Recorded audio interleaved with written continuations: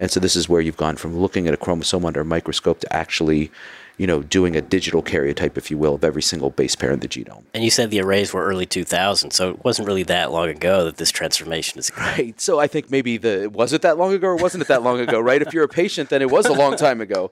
If you're a researcher, then no, it wasn't that long ago.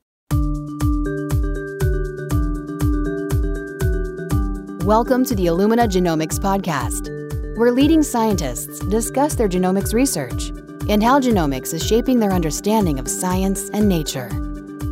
Here's your host, Paul Broman.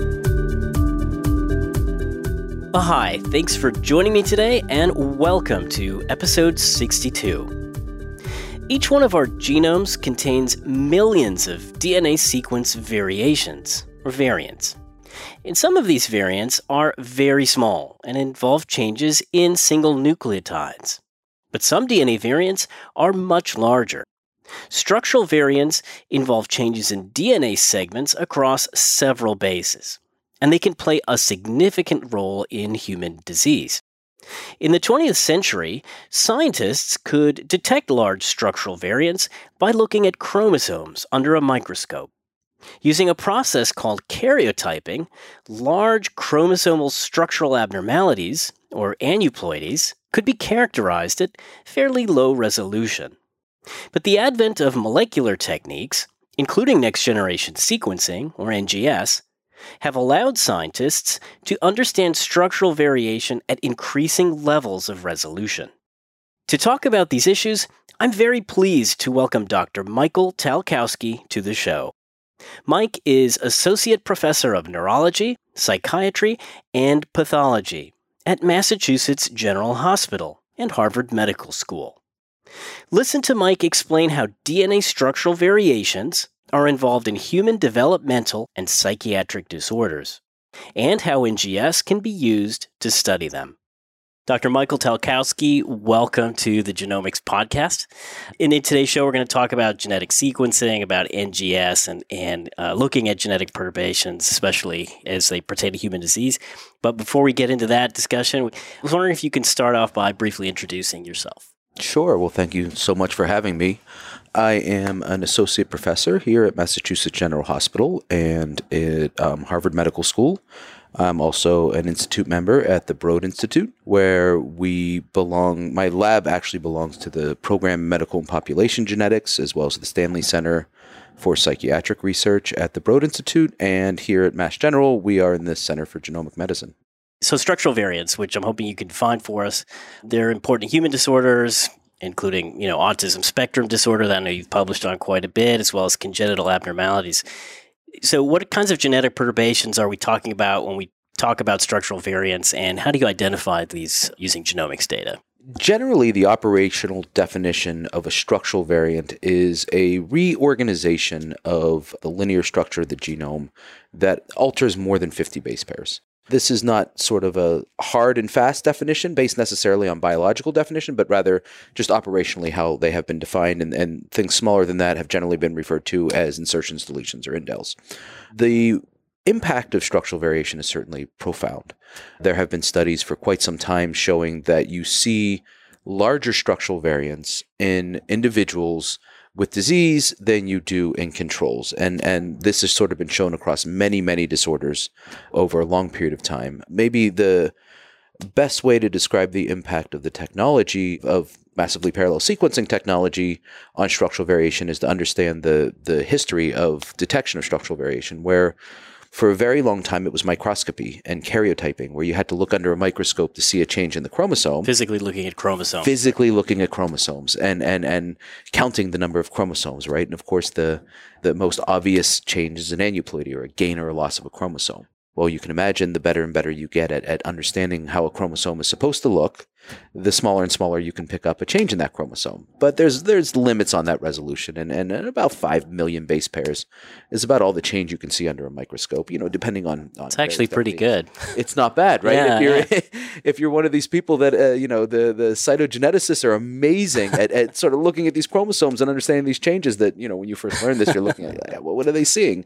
But then it moved on to, there was a period where you could hybridize probes to the genome and have a look at if these probes changed in different ways. And then I think really the big shift occurred sort of in the early 2000s with work that was done by a number of different individuals in a technology, chromosomal microarray, where the idea was that you could actually tile the genome with probes that you knew where those probes went and you knew what their sequence was. And as they hybridized, they emitted light, and you could sort of measure that emission and try to figure out the number of relative copies of the chromosome that you have there. And at first, you didn't have a lot of probes across the genome, but you had enough that you could pick up very big things. And then more and more over time, this idea of microarrays to detect copy number variation became, widespread. And there you're able to see just large gains and losses of the chromosomes that made its way down to megabase resolution and then eventually kind of 500 kilobases. And, there were a couple of seminal studies in the early 2000s from Mike Wigler's lab and Steve Shear and Charles Lee. And then later on in the 2000s, there were studies to really say, if I look at schizophrenia or I look at autism or neurodevelopmental disorders, these kids harbor very large copy number variants that you just never see in controls. And so that was fascinating. But what you were finding there was big changes in copy number between the chromosomes.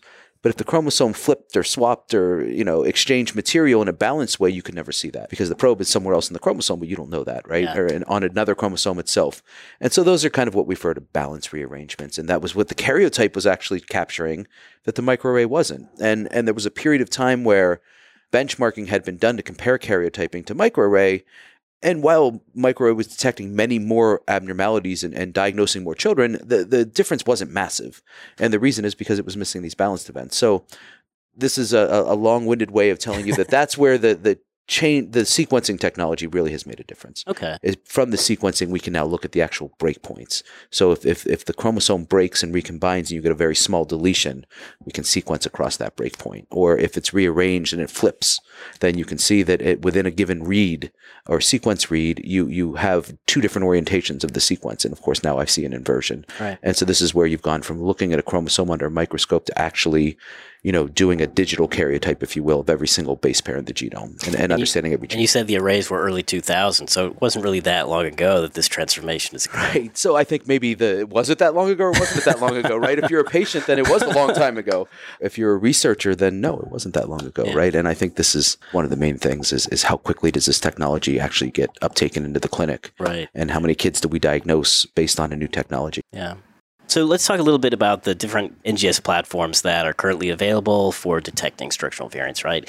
I'm thinking specifically about what we call short read versus long read. Short reads being, very small pieces, very small reads of DNA that you piece together bioinformatically, and long reads are obviously a longer read. So what are the aspects of those different platforms that are really critical enabling the analysis of different kinds of structural variants? One of the points worth making before we talk about structural variants is individual point mutations, okay, which explain a larger fraction of the cause of many neurodevelopmental disorders or different disorders that are tested in the clinic. And there, the individual base quality is actually critically important. So if every individual base isn't calibrated the same way, then you can't kind of reliably pick up a given point mutation in a given nucleotide. And in the coding sequence of the genome, that becomes very, very important. It's probably important in the non-coding sequence of the genome, but we haven't come up with a lot of ways to interpret that clinically. When we talk about short read sequencing and structural variation itself, the sort of calibration of individual bases don't matter as much as our ability to pick up how the chromosome has rearranged, right? And so there's kind of a series of signatures one can use to find a structural variant. So let's pretend that I have a straight line and it's contiguous sequence. And now I've broken that sequence. Let's call it a deletion because that's sort of the easiest to think about. So I have two end pieces and I've removed 100 base pairs in between them. Okay. Let's call it 1,000 base pairs even, just to make this even simpler. I now have a read that can cross that deletion. So if I go from base 1 to base 1001 within my read, then obviously I've lost 1,000 bases in between. If my read is short, 150 base pairs, if we're talking about short read whole genome sequencing, usually we have two ends of about 150 base pairs on a 400 base pair fragment. I could never touch that 1,000 base pair space unless something was deleted in between. Right. But that's not the only information I have, right? I can also ask the question of, across that 1,000 base pairs, how many reads did I get in that 1,000 base pairs? And how many reads do I get in the 1,000 base pairs next to it? And if I bin the whole genome up into 1,000 base pairs or even 100 base pair bins, how often do I get less reads in a given bin than I do in the bins next to it? And I can find the deletion that way, right? I'll have about half as many reads in that 1,000 base pairs that was deleted. So that's another way. We call that read depth.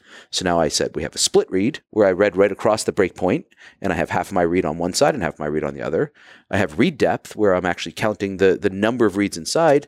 And then I have this idea of a paired end. So if I know I have a fragment of 400 base pairs, let's say, and I've read each end of that fragment for 150 base pairs, well, that gives me 300 base pairs and I have 100 base pairs in the middle.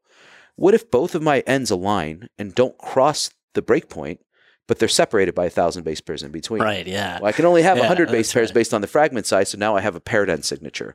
And these are the types of signatures that we use. I know you're interested in a lot of different genetic disorders, but there's also something called NIPT, or non-invasive prenatal testing, right? And that's an NGS-based approach where you can take blood from the mom, do NGS on it, and understand whether that fetus has chromosomal abnormalities or aneuploidies, as you call them. So last year you published a comment in The Lancet, which I found really interesting, where you kind of looked at the literature and whole exome sequencing in the NIPT context. And you kind of suggested, you made the case that it's kind of ready for prime time right now. So I wonder if you could kind of expand on that and talk about the whole exome sequencing in the context of NIPT. There were 2 studies that had come out on whole exome sequencing. These were not from NIPT, though. They were from germline DNA. So the DNA was taken from amniocentesis. Got it. And these studies were done, one in the UK and one at Columbia University by an outstanding colleague, Ron Wapner, and his team. He's been on our podcast, by the way. Great. Well, I'm sure he had plenty of fascinating things to say, in particular about NIPT. He's fantastic and incredibly knowledgeable about all aspects of this. So the point in The Lancet, though, was that within the literature, we see, and this actually applies whether it's exome sequencing, where we only pull down the coding region of the genome, which is what these studies had done, or genome sequencing, where we actually sequence every base in the genome, or in fact from karyotyping, where we look for aneuploidies, is that in the literature there has been a lot of variability in what's reported. In particular, from exome sequencing is sort of moving into a first-tier diagnostic test, where we only look at the coding region of the genome. The reports had varied incredibly broadly from 5% to 75% in terms of number of fetuses that were diagnosed. Wow. And what was incredibly important to me was that we were more conservative about telling the healthcare system, telling the genomic medicine field, and telling patients what we actually should be expecting. And the major point of variability was, number one, who were you measuring? Was it consecutive referrals that would actually walk into a hospital, right? I'm not taking this one subset of patients where my diagnostic yield is going to be much higher, right? Who comes in to see me? Who gets referred for a test? And that's what both of these studies did. Okay. And that's why I thought they were incredible. Number two is, how do I go about interpreting that data? And the studies differed a little bit in that way. And this comes down to sort of the bioinformatic way in which we find variants and interpret them. And so in those 2 ways, I felt that the studies had shown, very much like karyotyping and microarray comparisons, 10 years ago almost now, done also by Ron Wapner, had shown that basically if you apply exome sequencing, you do a little better in terms of your diagnostic yield than microarray. So we had a lot of thoughts about that and where whole genome sequencing should come in on top of that. But that was basically that commentary. Okay. In terms of NIPT, which is where you started this question, it's an interesting situation. It is actually fascinating how quickly NIPT has been uptaken, right? Yeah. So all of a sudden now we can find these aneuploidies. We don't have to do an amniocentesis. We're just seeing this from the mother's blood. However, if you want to be a little bit provocative about this, it's been a game changer, and yet we've gone backwards. So in the era in which we have actually gotten to the point where we can diagnose kids in those studies in The Lancet, individual nucleotide resolution in coding regions of the genome, now with NIPT and looking at aneuploidies, we're going back to karyotyping, right? We're going back to the we could do this under a microscope a very long time ago. Yeah. So I think the test itself, its rapid uptake in genomic medicine is an amazing success story. I also think that its overall value is cannot be overstated. As a screening technology. And that's exactly right. But I think we need to be very realistic about what we're finding, what we're not finding, and make sure that the people delivering the tests are extraordinarily accurate about what they're able to screen for, which is very large aberrations. You mentioned balanced chromosomal abnormalities a little bit earlier. And I just want to talk about one paper really quickly. I don't want to go into detail, but it's a Nature Genetics paper that you published recently. It's called "The Genomic Landscape of Balanced Chromosomal Abnormalities." And if any listeners want to take a read, it's PubMed ID 278-41880.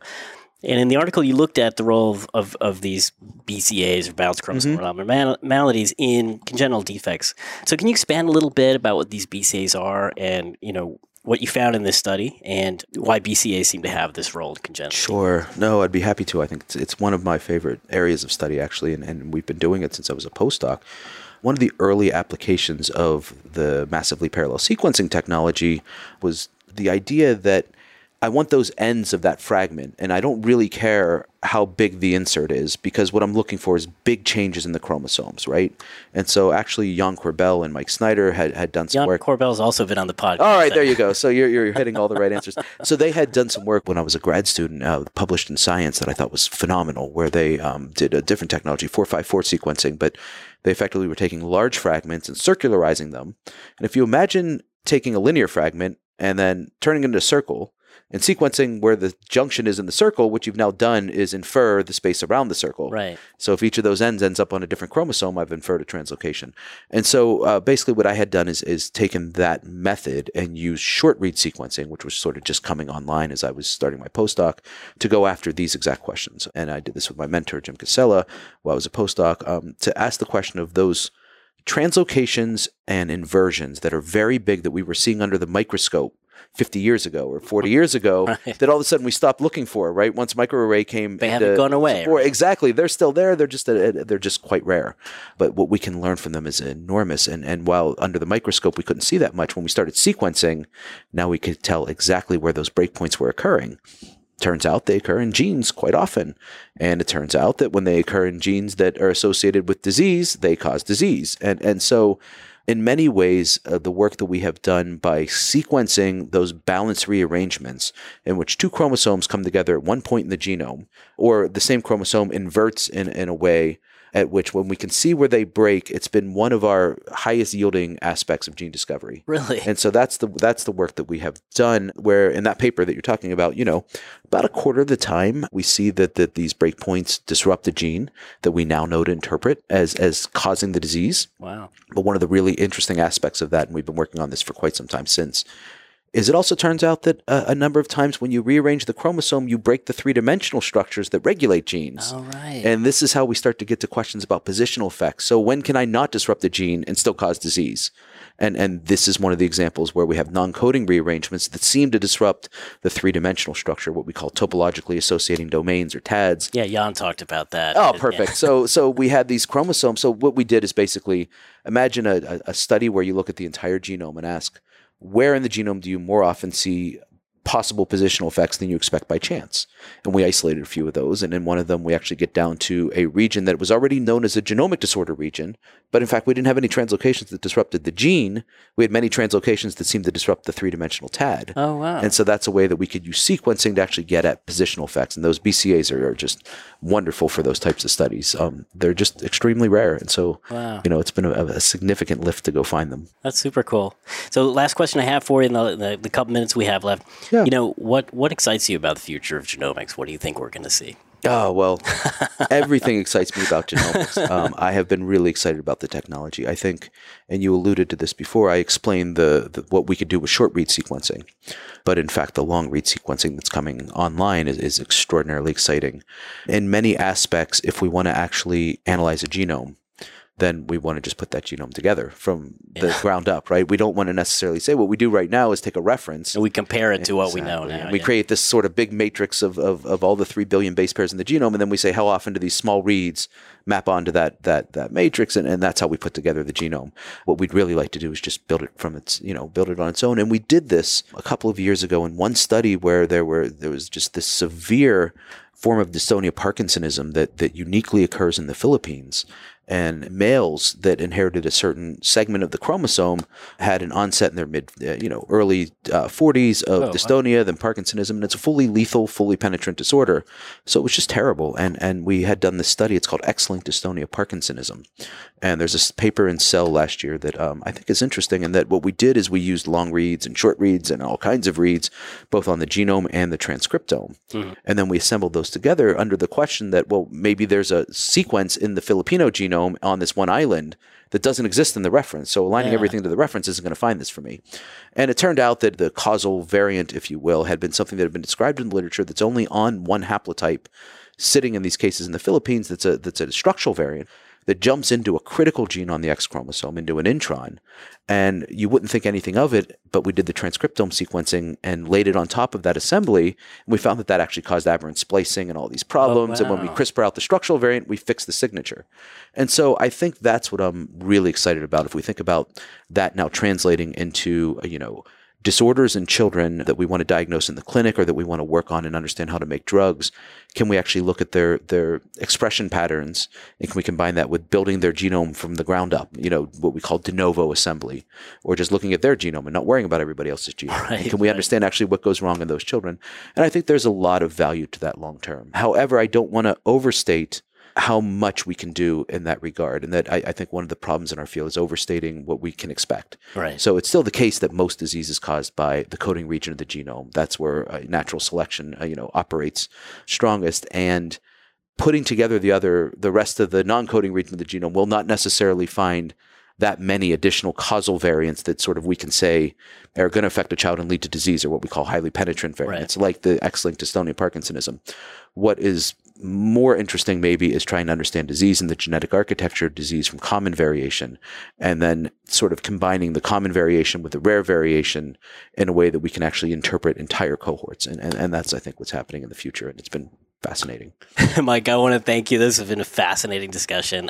Really appreciate your insight into how genomics is going to be applied in the future, and the value of short read, long read, and combine this data. Thanks for joining us on the Illumina Genomics podcast. Thank you very much for having me.